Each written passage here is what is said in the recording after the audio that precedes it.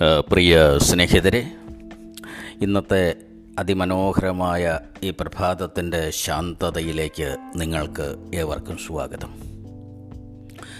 നമുക്കറിയാം, നമ്മുടെ കാഴ്ചപ്പാടുകൾ നഷ്ടമായത് ബോധ്യപ്പെടുത്തുന്ന വാക്കുകൾ ആര് പറഞ്ഞാലും അവനെ നമ്മൾ കല്ലെറിയും. അത് സമൂഹത്തിൽ, രാഷ്ട്രീയത്തിൽ, സഭയിൽ, ഒരു ക്ലബിൻ്റെ പ്രവർത്തനത്തിൽ പോലും അത് സംഭവിക്കുന്നു എന്നുള്ളതാണ്. ഭോഗപരത സൃഷ്ടിക്കുന്ന അർത്ഥങ്ങളും സുഖങ്ങളും മനുഷ്യനെ അന്ധനാക്കുന്നത് കൊണ്ടാണ് മനുഷ്യന് കാഴ്ചപ്പാടുകൾ നഷ്ടമാകുന്നത്. ഇവിടെ സ്നേഹത്തിൻ്റെയും സഹനത്തിൻ്റെയും ദീർഘക്ഷമയുടെയും ഒക്കെ ഇടങ്ങളിലേക്ക് നമ്മൾ ഇറങ്ങി വരുമ്പോഴാണ് സമവാക്യങ്ങൾ മാറിമറിയുന്നതിന്. ഈ സമവാക്യങ്ങൾ മാറിമറിയുന്നതിനും നീ കാരണഭൂതനാകുന്നുവെങ്കിൽ നിനക്ക് പ്രതിഫലം നിശ്ചയമാണെന്നാണ് യേശു എന്ന കഫർനാമിലെ ആ ഗുരു നടന്നകന്ന കഫർനാമിലെ കാൽപ്പാടുകൾ നമ്മോട് പറയുന്നത്. ഈ സമൂഹത്തിൻ്റെ ജീവിതയാത്രയിൽ അവരോട് കൂടെ നിങ്ങൾ ജീവിക്കുന്നു എന്നതിനാണ് ഇതിനർത്ഥം. അപ്പോൾ ഹൃദ്യവും മനോഹരവും അർത്ഥത്തിൻ്റെ അഗാധതലങ്ങളും തേടുന്ന തൻ്റെ വചനങ്ങളെക്കുറിച്ച് യേശു പറഞ്ഞത്, ആകാശവും ഭൂമിയും ഒഴിഞ്ഞു പോകും, എൻ്റെ വചനം നിലനിൽക്കുമെന്നാണ്. ഈ പ്രഭാതത്തിൽ കേവലമായ ഒരു വചനത്തിലേക്ക് നമുക്ക് വരാം. ഉയരമുള്ള കാൽവറിയിലേക്ക് മരക്കുരിശും ചുമന്നുകൊണ്ട് ആ മനുഷ്യൻ കയറാനുള്ള പരിശ്രമത്തിൽ വീണുപോയി. വീണിട്ടും എഴുന്നേറ്റ് കുരിശു ചുമക്കുന്ന അതിദയനീയമായ കാഴ്ച കണ്ടപ്പോൾ സ്വാഭാവികമായും കൂടി നിന്ന സ്ത്രീകൾ വാവിട്ട് കരഞ്ഞു. കരയുന്നവരോടെന്നും കരുണാമയനായിരുന്ന അവൻ പറഞ്ഞു, നിങ്ങൾ എന്നെക്കുറിച്ച് കരയേണ്ട. എൻ്റെ ദുഃഖവും ദുരിതവും, എൻ്റെ വേദനയും, എൻ്റെ ശിക്ഷയും, എൻ്റെ പീഡനവും, എൻ്റെ ജീവിതവും, എൻ്റെ ദുരന്തവും, എൻ്റെ കുരിശുമരണവും കണ്ട് നിങ്ങൾ കരയേണ്ട. പക്ഷെ നിങ്ങൾ കരയേണ്ടത് നിങ്ങളെക്കുറിച്ച് തന്നെയാണ്, നിങ്ങളുടെ വരാനിരിക്കുന്ന തലമുറകളെക്കുറിച്ചാണ്. ഈ തലമുറകൾക്ക് എന്ത് സംഭവിച്ചു എന്ന് നിങ്ങൾ എന്തെങ്കിലും ആലോചിച്ചിട്ടുണ്ടോ? ഈ പ്രഭാതത്തിൽ നമുക്കൊന്ന് ആലോചിച്ച് നോക്കാം. AD 70 ഇസ്രായേലിൻ്റെ ചരിത്രത്തിൻ്റെ കറുത്ത അധ്യായം എഴുതി വച്ചത്. അത് ചോരയിൽ എഴുതിയ ഒരു അധ്യായമാണ്. ചോരയിൽ എഴുതിയ ഒരു ചരിത്രമായിട്ട് നമുക്കതിനെ കാണാം.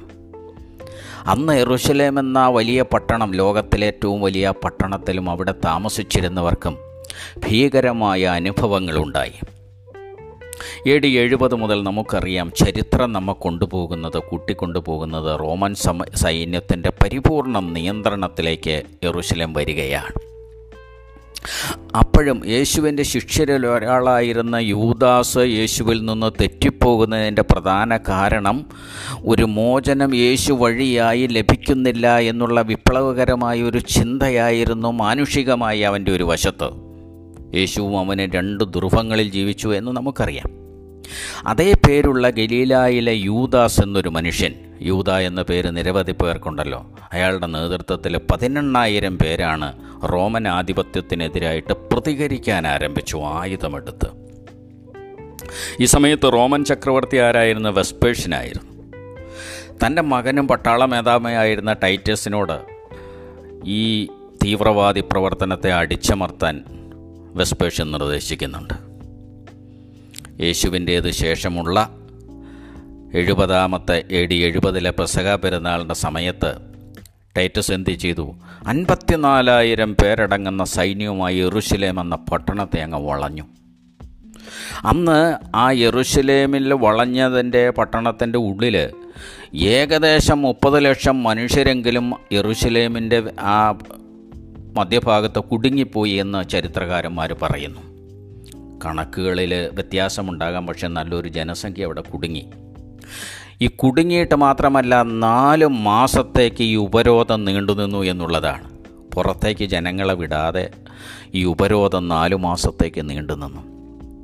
അപ്പോൾ യെരൂശലേമിലുള്ളവർക്ക് എന്തുണ്ടായി? കഠിനമായ ഭക്ഷണക്ഷാമമുണ്ടായി. കഠിനവും ഭയാനകവുമായ ദിവസങ്ങളായിരുന്നു. ക്ഷാമമുണ്ടായി, ഒപ്പം തന്നെ പകർച്ചവ്യാധി ഉണ്ടായി. നിരവധി പേരും മരിച്ചു. ഈ ജഡങ്ങൾ യെരൂശലേമിൻ്റെ മതിലുകൾ, ഒരു കാലത്ത് ആ പട്ടണം സംരക്ഷിക്കാൻ മതിൽ പണിതതിൻ്റെ ചരിത്രം നമുക്കറിയാം. പക്ഷേ ഈ മതിൽ തന്നെ തങ്ങളുടെ മരണത്തിന് കാരണമായി എന്നുള്ളതാണ് അതിൻ്റെ ഏറ്റവും വലിയ ചരിത്രത്തിൻ്റെ പ്രത്യേകത. ദീർഘവീക്ഷണത്തോടെ കണ്ടതുകൊണ്ടാണ് യേശു പറഞ്ഞത്, എന്നെ ചൊല്ലി നിങ്ങൾ കരയണ്ട, നിങ്ങളെക്കുറിച്ച് കരയുക, നിങ്ങളുടെ തലമുറകളെക്കുറിച്ച് കരയുക. അപ്പോൾ പകർച്ചവ്യാധിയും ക്ഷാമവും കൊണ്ട് മരണപ്പെട്ടവരുടെ ജഡങ്ങൾ പെസഹായുടെ ദിനത്തിൽ പെസഹ കഴിഞ്ഞിട്ട് കിദ്രോൻ കുറുകെ കിടന്ന ഗത്സമനയിലേക്ക് യേശു പോയപ്പോൾ കിദ്രോനിലേക്ക് യെരൂശലേം ദേവാലയത്തിൻ്റെ മൃഗബലിയുടെ ചോര അവശിഷ്ടങ്ങൾ ഒഴുക്കിവിട്ട ഇടത്തേക്ക് ഈ മതിലിൻ്റെ ഉള്ളിൽ നിന്നും മതിലിന് വെളിയിലേക്ക് മരണപ്പെട്ട മൃതശരീരങ്ങൾ, അത് ഏകദേശം 6 ലക്ഷം മൃതശരീരങ്ങൾ വരുമെന്ന് പറയുന്നു. അത് വലിച്ചെറിഞ്ഞുകൊണ്ടിരുന്നു. ജോസഫസിൻ്റെ ചരിത്രം വായിക്കുമ്പോൾ നിറകണ്ണുകളോടെ നമുക്ക് ഇത് വായിക്കാൻ കഴിയും. അതികഠിനമായ ദാരിദ്ര്യത്തിൽ സ്ത്രീകൾ തങ്ങളുടെ കുഞ്ഞുങ്ങളെ കൊല ചെയ്യാൻ തയ്യാറായി. അതിൽ കുറച്ചു ഭാഗം കാവൽ നിൽക്കുന്ന തങ്ങളുടെ ബന്ധുക്കൾക്കും ഭർത്താക്കന്മാരുമായ പട്ടാളക്കാർക്ക് കൊടുത്തതായിട്ട് ചരിത്രം രേഖപ്പെടുത്തിയിരിക്കുന്നു. നിങ്ങൾക്ക് വിശ്വസിക്കാം, അവിശ്വസിക്കാം. പക്ഷേ വിശപ്പിൻ്റെ ദാഹം, വിശപ്പിൻ്റെ ആർത്തി, വിശപ്പൊരാന്തലാണെന്നൊക്കെ പറയാറില്ലേ? സ്വന്തം പെട്ടിക്കട അകത്ത് നിന്ന് പൂട്ടിയിട്ട് അതിനകത്ത് കിടന്ന എറണാകുളം ബോട്ട്ചെട്ടിയുടെ, പഴയ ബോട്ട്ചെട്ടിയുടെ അകത്ത് കിടന്ന വൈക്കം മുഹമ്മദ് ബഷീർ വിശപ്പിനെ കുറിച്ച് എഴുതിയപ്പോൾ പറഞ്ഞ അതൊരാന്തലാണെന്ന്, ഒരാവിയാണെന്ന്, ഒരു പരവേശമാണെന്ന്. വിശപ്പ് സഹിക്ക് വയ്യാതെ കൊല നടത്തി പച്ചമാംസം ഭക്ഷിച്ചു.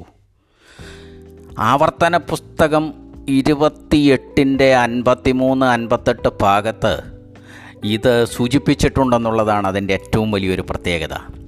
അപ്പോൾ ഭയവും ഭീതിയും, ജനങ്ങളുടെ നിലവിളി, അമ്മമാരുടെ നിലവിളി, കുഞ്ഞുങ്ങൾ നഷ്ടപ്പെട്ടവരുടെ നിലവിളി, ഇവയെല്ലാം കൊണ്ട് ഒരു പട്ടണം ദൈവം സ്വന്തം നിശ്ചയപ്രകാരം 7 കൊല്ലം കൊണ്ട് ശലോമോനെ കൊണ്ട് പണിയിപ്പിച്ചൊരു ദേവാലയത്തിൻ്റെ ചുറ്റുവട്ടത്ത് സംഭവിച്ച ചരിത്ര യാഥാർത്ഥ്യങ്ങൾ നെഞ്ചിടിപ്പോടെയല്ലേ നമുക്ക് വായിക്കാനാവൂ?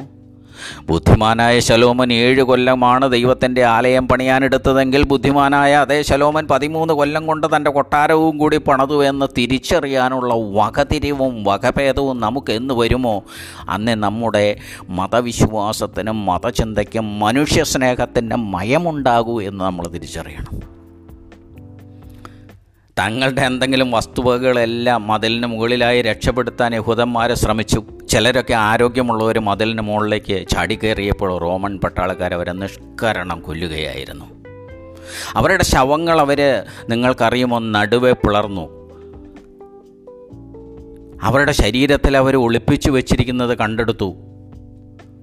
പിടിക്കപ്പെട്ട സകല യഹൂദന്മാരുടെയും ശരീരം നടുവെ പിളർന്ന് നിക്ഷേപങ്ങൾ അന്വേഷിച്ചു പോകുന്ന ഒരു റോമൻ പട്ടാളത്തിൻ്റെ മനുഷ്യത്വം എത്രയുണ്ടായിരുന്നു. ഒരു രാത്രിയിൽ 1000കണക്കിന് പേരുടെ ശവശരീരങ്ങൾ ആ വിധത്തിൽ മുറിക്കപ്പെട്ടു. അപ്പോൾ അന്നത്തെ റോമൻ പട്ടാളത്തിൻ്റെ കമാൻഡറായിരുന്ന ടൈറ്റസ് ഒരിക്കൽ കിദ്രോൻ വാലി സന്ദർശിച്ചു. മതിലിന് മുകളിലൂടെ കിദ്രോൻ വാലിയിലേക്ക് വലിച്ചെറിയുന്ന ഈ ജഡം ചോര നദിയിൽ ഒഴുകുന്നത് കണ്ടിട്ട് അവ ഒന്നിനു മുകളിൽ ഒന്നായി കൂട്ടത്തോടെ ഒഴുകി നടക്കുന്നത് കണ്ടിട്ട് വികാരനിർഭരനായി അവൻ കരഞ്ഞുപോയി എന്ന് പറയുന്നു. അതേസമയം റോമൻ പട്ടാളത്തെക്കുറിച്ച് പഠിക്കുമ്പോൾ ആ പട്ടാളക്കാർ ഈ കല്ലെറിയാൻ മിടുക്കന്മാരായിരുന്നു. കല്ലേറിൽ അവർ മിടുക്കന്മാരായിരുന്നു. പാറക്കല്ലുകൾ പൊക്കിക്കൊണ്ടുവന്ന മതിലിനും ഗേറ്റിനും എതിരെ അവർ പ്രയോഗിച്ചു. നെഹമ്യായുടെയൊക്കെ കാലത്ത് പണിത വലിയ, ഹെരോദിൻ്റെ കാലത്തൊക്കെ പുതുക്കി പണിത ആ മതിലിലേക്ക് അവർ ശക്തമായ കല്ലുകളിട്ടു. 4 മാസത്തെ പരിശ്രമമായി യെരൂശലേമിൻ്റെ മതിലും ഗേറ്റും തകർത്ത് അവരകത്ത് കിടന്നു റോമൻ സൈന്യം. രക്തദാഹികളായി അകത്ത് പ്രവേശിച്ചവരോട് പ്രതികരിക്കാനുള്ള ശക്തിയൊന്നും ആ യഹൂദന്മാർക്കുണ്ടായിരുന്നില്ല. കാരണം 4 മാസത്തെ ജീവിതം കൊണ്ട് അവർ മെലിഞ്ഞുപോയി, ക്ഷീണിച്ചുപോയി. യാതൊരുവിധ കരുണയും കൂടാതെ കുട്ടികളെയും പുരുഷന്മാരെയും ഒക്കെ അവർ കൊലപ്പെടുത്തിയില്ലേ? കുഞ്ഞുങ്ങളെ കാലുകളിൽ പിടിച്ച് മതിലടിച്ചും തറയിലടിച്ച് അവർ കൊന്നു. ലൂക്കോസ് 19:4 അതിൻ്റെ സൂചനയുണ്ട്. രക്തക്കറയില്ലാത്തൊരു മതിലോ ചവിട്ടി നിൽക്കുന്ന ഒരടി മണ്ണോ കാൽപാദങ്ങൾ വയ്ക്കുന്ന ഒരു ഇടമോ അവിടെ ഉണ്ടായിരുന്നില്ല. അങ്ങനെ യെരൂശലേമിൽ നിന്നും യഹൂദരുടെ രക്തം നദിയായിട്ട് നദി പോലെ ഒഴുകി ഗേറ്റ് വന്നും അവിടെ നിന്ന് വെളിയിലേക്ക് ഒഴുകി. ലൂക്കോസിൻ്റെ സുവിശേഷം 23-28 വരുമ്പോൾ അതിൻ്റെ സൂചന നമുക്കുണ്ട്. ഇതെല്ലാം കണ്ടതിന് ശേഷം ടൈറ്റസ് പട്ടാള കമാൻഡർ തൻ്റെ 2 കരങ്ങളും ആകാശത്തേക്ക് ഉയർത്തിയിട്ട് അവരുടെ രക്തം ഞങ്ങളുടെ മേൽ വരരുത് എന്ന് പ്രാർത്ഥിച്ചതായിട്ട് ജോസഫസ് രേഖപ്പെടുത്തി. അവൻ്റെ രക്തം ഞങ്ങളുടെ മേലും ഞങ്ങളുടെ സന്തതി പരമ്പരകളുടെ മേലും വരട്ടെ എന്ന് മത്തായിയുടെ സുവിശേഷം 27-25 നമ്മൾ വായിക്കുന്നുണ്ട്.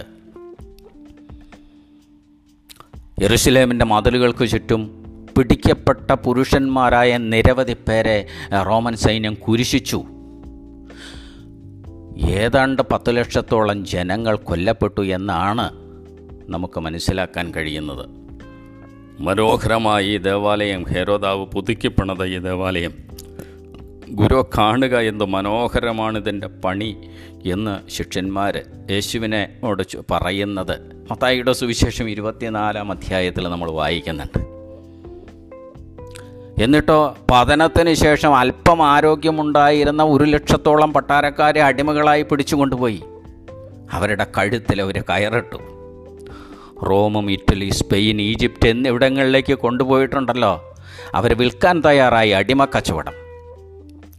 അവിടെയും യഹൂദൻ പരാജയപ്പെട്ടു പോയി. കാരണം എന്താ?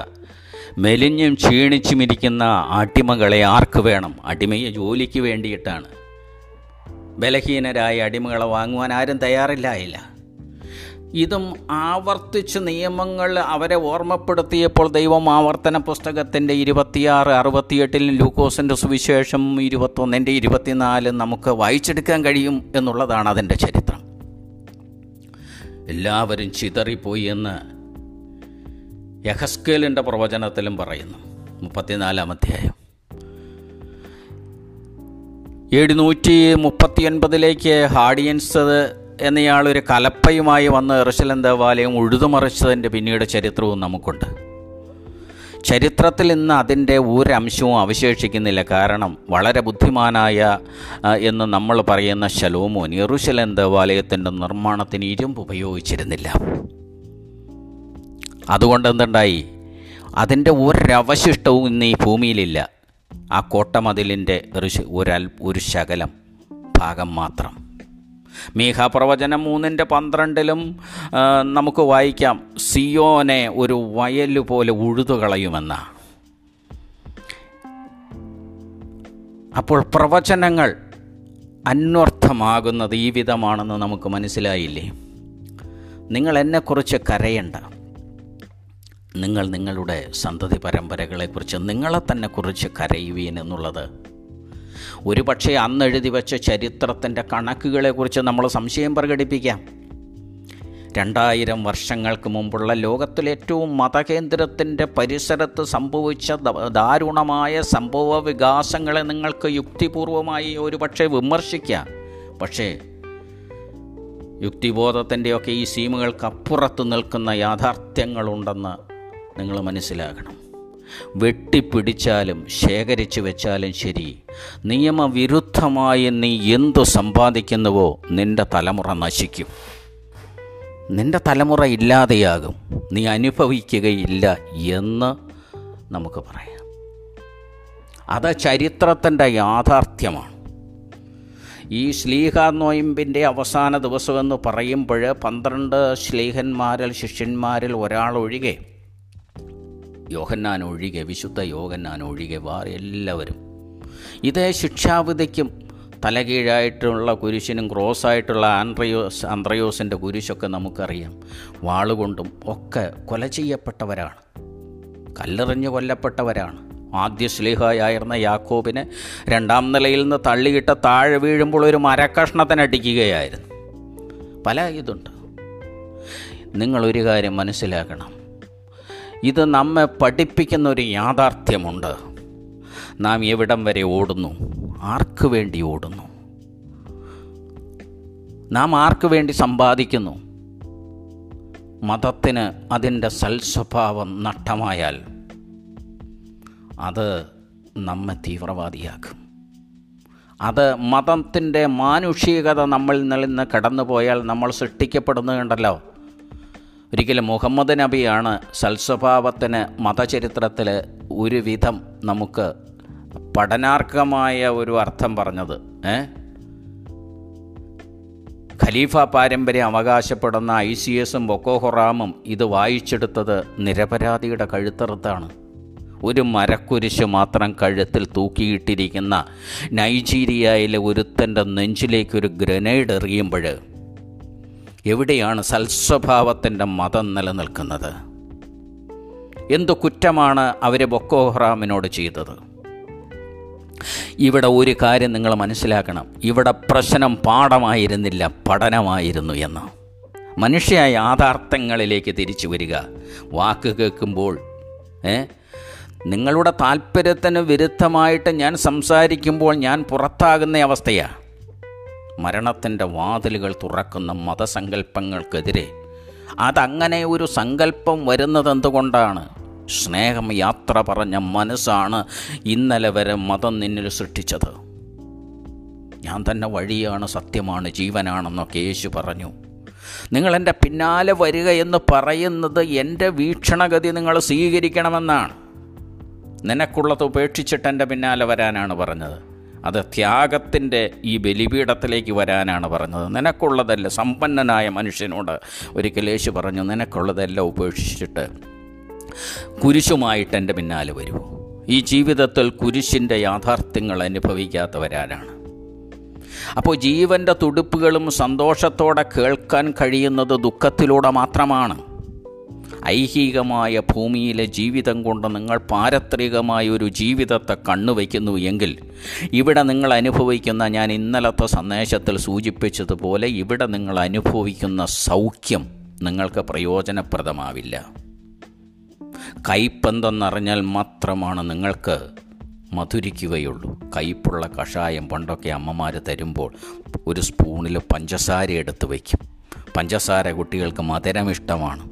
ഈ കഷായം കുടിച്ച് അപ്പം തന്നെ ഞാൻ നിനക്ക് തേനോ പഞ്ചസാരയോ തരുമെന്ന് പറയുന്നു, അല്ലേ? അപ്പോൾ കയ്പിലൂടെ മധുരത്തെ തിരിച്ചറിയുന്ന മനുഷ്യനായിട്ട് നമുക്ക് മാറാൻ കഴിയണം. അതിനാണ് നോമ്പ്. നീ നിൻ്റെ വഴിക്ക് പോകുക, ഞാൻ എൻ്റെ വഴിക്ക് പോകും, എൻ്റെ കയ്യിൽ ഈ നിയമമുണ്ട് എന്ന് നീ പറയുമ്പോൾ നിനക്ക് വഴിതെറ്റിപ്പോയിരിക്കുന്നു. എത്രയോ സാഹചര്യങ്ങളിൽ യെരുശലേമിൽ നിന്ന്, യഹൂദന്മാരിൽ നിന്ന്, പീലാത്തോസിൻ്റെ കോടതിയുടെ സമീപത്തു നിന്ന് യേശുവിനെ കടന്നു പോകാമായിരുന്നു. എത്ര പ്രാവശ്യം പീലാത്തോസ് യേശുവിനെ നിർബന്ധിച്ചു, നീ പറയ്, നിന്നെ വിട്ടയപ്പാൻ എനിക്ക് അധികാരമുണ്ട്. അവൻ്റെ ഭാര്യയ്ക്കാണല്ലോ ദർശനം. ആദ്യമായിട്ട് പുതിയ നിയമത്തിലൊരു ദർശനം വായിക്കുന്നത് ക്രിസ്ത്യാനിയായൊരു സ്ത്രീക്കല്ലല്ലോ, പീലാത്തോസിൻ്റെ ഭാര്യയ്ക്കാണ് സ്വപ്നമുണ്ടായത്, ദർശനമുണ്ടായത്. അതായത് നമ്മൾ ഈ വലിയ വീട്ടിലെ കൊച്ചമ്മമാർക്കൊന്നും ഉണ്ടാകുന്നതല്ല ക്രൈസ്തവ സാക്ഷ്യം.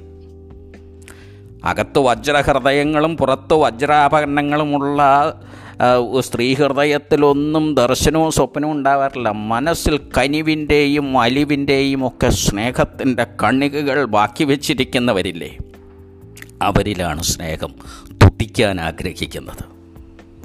അവരിലാണ് ഹൃദയമിടിപ്പ് സ്നേഹത്തിൻ്റെ കാവ്യാത്മകമായ ഭാഷ്യം ചമയ്ക്കുന്നത്. അപ്പോൾ കേൾക്കുന്ന ജീവൻ്റെ തുടിപ്പുകൾക്ക് അത് സന്തോഷമുണ്ടാക്കി ഒരു സ്നേഹമതത്തെ സൃഷ്ടിക്കാൻ നമുക്ക് കഴിയുന്നില്ലെങ്കിൽ നമ്മുടെ ഹൃദയമിടിപ്പുകൾ ബലിയർപ്പിക്കപ്പെടുന്നു എന്ന് ചിന്തിക്കുക. സ്നേഹാന്വേഷണത്തിന് വേണ്ടിയിട്ടാണ് എപ്പോഴും നോമ്പുകാലം. യേശുവിൻ്റെ ശിഷ്യരിൽ ഞാൻ സൂചിപ്പിച്ചതുപോലെ യോഹന്നാൻ തന്നെ മരണത്തിൻ്റെ അവസാന സമയത്തും, സാധാരണ മരണത്തിൻ്റെ അവസാന സമയത്ത് നമ്മൾ നോക്കിയാൽ ഇക്കാലത്തിലല്ല ചോദിക്കുന്നത്, തൊണ്ട വരളുമ്പോൾ ഒരു തുള്ളി വെള്ളം തൊട്ട് കൊടുക്കുന്ന ഒരനുഭവമുണ്ട്. പക്ഷേ യോഹന്നാൻ ആ വെള്ളം തൊട്ട് കൊടുക്കുന്ന സന്ദർഭത്തിലും സ്നേഹം സ്നേഹം എന്ന് പറഞ്ഞ് തൻ്റെ ജീവിതം ഭൂമിയിൽ അവസാനിപ്പിച്ചു. നിൻ്റെ സഹോദരനെ വെറുക്കുക എന്ന് പറയുന്ന ക്രൂരതയിൽ നിന്ന് മാറുക. അപ്പോൾ നിനക്ക് രക്ഷയുണ്ടാകും. മറിച്ചാകുമ്പോഴോ നിൻ്റെ പൗരോഹിത്യം നിന്നെ രക്ഷിക്കില്ല, നിൻ്റെ കോടതി വിധികൾ നിന്നെ രക്ഷിക്കില്ല, നിൻ്റെ നിയമസംഹിതകൾ നിന്നെ രക്ഷിക്കില്ല. നീ പിടിക്കപ്പെടും. നിൻ്റെ തലമുറ കരയും. നിങ്ങൾ എന്നെക്കുറിച്ച് കരയണ്ട, നിങ്ങളെക്കുറിച്ച് കരയുക. നിൻ്റെ തലമുറയെ ഓർത്ത് കരയുക. അത് നമുക്ക് കഴിയുന്നുവെങ്കിൽ മാത്രമാണ് ആസക്തിയുടെയും കപടതയുടെയും കാലത്തിൻ്റെ ശ്മശാന മൂകതയിലേക്ക് നടന്നെടുക്കുന്ന ഇക്കാലത്തെ മനുഷ്യജീവിതത്തിൻ്റെ ദുരന്തത്തെക്കുറിച്ച് കരുതിയിരിക്കാൻ നിനക്ക് കഴിയുന്നില്ലെങ്കിൽ എന്തിന് നീ യേശുവിന് വേണ്ടി മരിച്ച ശിഷ്യരുടെ നോമ്പാചരിക്കുന്നു സ്നേഹിത? എന്തിനു വേണ്ടി നീ ഈ സ്നേഹഗുരുവിന് മുന്നിൽ ബലിയർപ്പിക്കുന്നു? മുറിച്ച് തൻ്റെ അപ്പം അവൻ കൊടുത്തു. മുറിച്ചു കൊടുക്കുന്നതിൽ സ്നേഹമുണ്ടെന്ന് അവൻ പറഞ്ഞു. ഇനി എനിക്ക് ഈ അപ്പം വേണ്ട, ഞാൻ നിങ്ങളെ വിട്ടു പോകുകയാണ്. പെസഹ അല്ലേ? പെസഹ എന്നാൽ കടന്നു പോവുകയാണെന്നൊരർത്ഥം. അവൻ അപ്പം എടുത്തവർക്ക് മുറിച്ചു കൊടുത്തു. പാലസ്തീനിൻ്റെ ജലലഭ്യതയുമായിട്ട് ചേർത്ത് പഠിക്കാവുന്ന വീഞ്ഞിലേക്ക് വെള്ളവും അവൻ കലർത്തി അവർക്ക് കൊടുത്തു. ഇതിലെൻ്റെ ചോരയുടെ മണമുണ്ട്, ഇതിലെൻ്റെ ചോരയുടെ ഗന്ധമുണ്ട്. നാളെ തകർക്കപ്പെടുന്ന എൻ്റെ മാംസം ഈ അപ്പത്തിൽ അധിഷ്ഠിതമാണ്. ഞാനൊരു നാൾ തിരിച്ചു വന്ന് നിന്നെ കൊണ്ടുപോകുന്നത് വരെ നീ ഇത് ആചരിക്കണം എന്ന് പറയുന്നു. ഈ സ്നേഹത്തിൻ്റെ ലോകത്തിലേക്ക് നിനക്ക് 11 പേർക്കും അത്യാഹിതമായ മരണം സംഭവിച്ചൊരു നോമ്പാചരണത്തിൽ നിൻ്റെ മനസാക്ഷി മരവിക്കുന്നില്ലേ എന്ന് ചോദിക്കാൻ ഒരു സഭയ്ക്ക് കഴിയുന്നില്ലെങ്കിൽ ആ സഭ സഭയല്ല. സഭ ഒരിക്കലും ഒരു നിയമനിർമ്മാണത്തിൻ്റെയോ ട്രസ്റ്റിൻ്റെയോ പ്രതിരൂപമല്ല. അത് വേശ്യാലയത്തിന് സൽഭവനമെന്ന ബോർഡ് വയ്ക്കുന്നതിന് തുല്യമാണ്. സഭ ദൈവത്തിൻ്റേതാണ്, അത് ലോകം മുഴുവനുമാണ്. വിവിധ ഭാഷ സംസാരിക്കുന്നവർ, വിവിധ സംസ്കാരമുള്ളവർ, നിങ്ങൾ ലോകത്തിൻ്റെ അങ്ങേ അറ്റത്തോളം പോയി. ലോകത്തിൻ്റെ അറ്റം എന്ന് പറയുന്നത് നിനക്ക് ഈ ഭൂമിയിൽ സഞ്ചരിക്കാൻ കഴിയുന്ന അത്ര ദൂരമാണ് നിൻ്റെ ലോകം. നിനക്ക് ഇവിടെ നിന്ന് നടന്ന് അന്റാർട്ടിക്ക വരെ പോകാനാവില്ല, അല്ലെങ്കിൽ പസഫിക് സമുദ്രത്തിൻ്റെ അഗാധമായ കഠിനമായ മഞ്ഞുകട്ടയിലേക്ക് നടന്നു കയറാനാവില്ല. അപ്പം നിനക്ക് സഞ്ചരിക്കാവുന്ന അത്രയും ദൂരത്ത് പോയിട്ട് നിങ്ങളെൻ്റെ സദ്വർത്തമാനം പറയണം. കാരണം നിങ്ങൾക്ക് രക്ഷയുണ്ടെന്നുള്ളതാണ് സുവിശേഷം. നിങ്ങൾക്ക് മരണത്തെ അതിജീവിക്കാനാകുമെന്നുള്ളതാണ് കുരിശിലെ സുവിശേഷം. അതുകൊണ്ട് സ്നേഹത്തിൻ്റെ ലോകത്തിലേക്ക് മടങ്ങാൻ, അവന് വേണ്ടി ജീവത്യാഗം ചെയ്ത, അവന് വേണ്ടി മരണം സ്വീകരിച്ച, കോവാദീസിലൊക്കെ നാടകം പോലെ എത്ര ഹൃദ്യവും മനോഹരവുമാണതല്ലേ? പത്രോസ് എന്ന് പറയുന്ന ശിഷ്യൻ റോമിൽ നിന്ന് കടന്നു പോവുകയാണ്. കടന്നു പോകുന്ന വഴിക്ക് അവൻ യേശുവിനെ കാണുന്ന കോവാദീസ് നാടകത്തിൻ്റെ എത്ര വിശദീകരണങ്ങൾ, എത്ര ഹൃദയാവർജകമാണ്. അവൻ യേശുവിനെ കണ്ടിട്ട് യേശു പത്രോസിനോട് ചോദിച്ചു, നീ എങ്ങോട്ട് പോകുന്നു? അല്ല, പത്രോസ് യേശുവിനോട് ചോദിച്ചു, അങ്ങ് എങ്ങോട്ട് പോകുന്നു? നീ തിരിച്ചു പോരുന്നിടത്തേക്ക് മരിക്കാൻ ഞാൻ പോകുന്നു. തിരിച്ചുപോയി തലകീഴായി പത്രോസ് ക്രൂശിക്കപ്പെടുന്ന ചരിത്രം നമ്മൾ വായിക്കുന്നു. ഇതിനൊക്കെ യാഥാർത്ഥ്യങ്ങൾക്ക് പൊടിപ്പും തൊങ്ങലും ഉണ്ടാകാം. പക്ഷേ അവർ 11 പേരും മരണപ്പെട്ടു എന്ന കാര്യത്തിൽ ചരിത്രം ഒരിക്കലും നമ്മെ അവിശ്വസിപ്പിക്കുന്നില്ല. കാരണം അവർ മരണപ്പെട്ടില്ലെങ്കിൽ റോമൻ സാമ്രാജ്യം ഈ യൂറോപ്പ് ഭരിച്ചിട്ടില്ലെന്ന് നീ സ്ഥാപിക്കേണ്ടി വരും. ഇന്ന് നിങ്ങൾ പണം കൊടുത്ത് പോയി കാണുന്ന യൂറോപ്പിൻ്റെ റോമൻ സാമ്രാജ്യത്തിൻ്റെ കൽപ്പടവുകളും കൊത്തളങ്ങളുമെല്ലാം തെറ്റായിരുന്നു. ഒരു മനുഷ്യ സംസ്കാരം അവിടെ ഉണ്ടായിരുന്നില്ലെന്ന് വിശ്വസിക്കേണ്ടി വരും. മതപരമായ കാഴ്ചപ്പാടുകൾ മാറ്റിവെച്ചിട്ട് യാഥാർത്ഥ്യത്തിലേക്ക് വരിക. അവിടെ 12ാമത്തെ ശിഷ്യനോ ഈജിയൻ കടലുള്ള പത്മോസ് ദ്വീപിലേക്ക് നാടുകടത്തപ്പെട്ട മനുഷ്യൻ്റെ ദർശനം, വെളിപ്പാട് പുസ്തകമൊക്കെ നമ്മൾ പറയുമ്പോൾ അത് ജീവിതത്തിൻ്റെ ഒരു മനുഷ്യൻ്റെ മനസ്സിൻ്റെ വ്യാപാരമാണിത്. 7 ദിവസത്തിൽ കൂടുതൽ എനിക്കും നിങ്ങൾക്കും സ്വപ്നം കാണാതിരിക്കാനാവില്ല. നമ്മുടെ തലച്ചോറിൻ്റെ സെറ്റപ്പ് അതാണ്. മെഡിക്കൽ സയൻസ് അങ്ങനെ പറയുന്നു. നിങ്ങളും കാണുന്നുണ്ട്, ഞാനും കാണുന്നുണ്ട്. അതുകൊണ്ട് ഈ ശ്ലീഹ നൊയമ്പിൻ്റെ കാലഘട്ടത്തിലേക്ക്, ഈ യാഥാർത്ഥ്യത്തിലേക്ക് വരിക.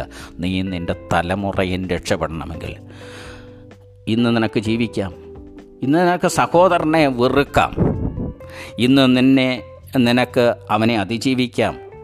ഒരു സംസ്കാരം, ഒരു നിയമം, ഒരു വ്യവസ്ഥിതി ഈ വളരെ വർദ്ധിതമായ പുരോഗമിച്ച കാലത്ത് നിനക്കുണ്ട്. പക്ഷേ നീ എന്നെക്കുറിച്ച് കരയേണ്ടെന്ന് ക്രിസ്തു പറഞ്ഞതുപോലെ നീ നിന്നെക്കുറിച്ച് കരയുക. നിന്നെക്കുറിച്ച് നീ കരയുന്നില്ലെങ്കിൽ, നിന്നെക്കുറിച്ച് നിനക്കൊരു മെറ്റനോയ്യ ഒരു അനുഭവം വരുന്നില്ലെങ്കിൽ, മടങ്ങി വരുന്നില്ലെങ്കിൽ, നീ യൂ ടേൺ എടുക്കാതെ മുന്നോട്ട് പോകുന്നുവെങ്കിൽ നിൻ്റെ തലമുറ നശിക്കും. അത് സ്നേഹത്തിൻ്റെ പേരിലായിരിക്കില്ല, വെറുപ്പിൻ്റെ പേരിലായിരിക്കും. സ്നേഹത്തിൻ്റെ പേരിലാണ് നീ മരിക്കുന്നതെങ്കിൽ, നിൻ്റെ തലമുറ ഇല്ലാതാകുന്നതെങ്കിൽ, അങ്ങ് സ്വർഗത്തിലെ വാസഗേഹങ്ങളിൽ അവർക്ക് സൗകര്യങ്ങൾ കിട്ടും. വെറുപ്പിൻ്റെ പേരിലാണെങ്കിൽ പോവുക, നിന്നെ ഞാൻ അറിയുന്നില്ല എന്നുള്ള ശബ്ദം നിൻ്റെ തലമുറ കേട്ടിരിക്കും എന്നോർമ്മപ്പെടുത്തിക്കൊണ്ട് ശ്ലീഹ നോമ്പിൻ്റെ അവസാന ദിവസങ്ങളിൽ ഇപ്രകാരം ഒരു ചിന്തയിലേക്ക് തിരിയാൻ നിങ്ങൾക്ക് കഴിയട്ടെ.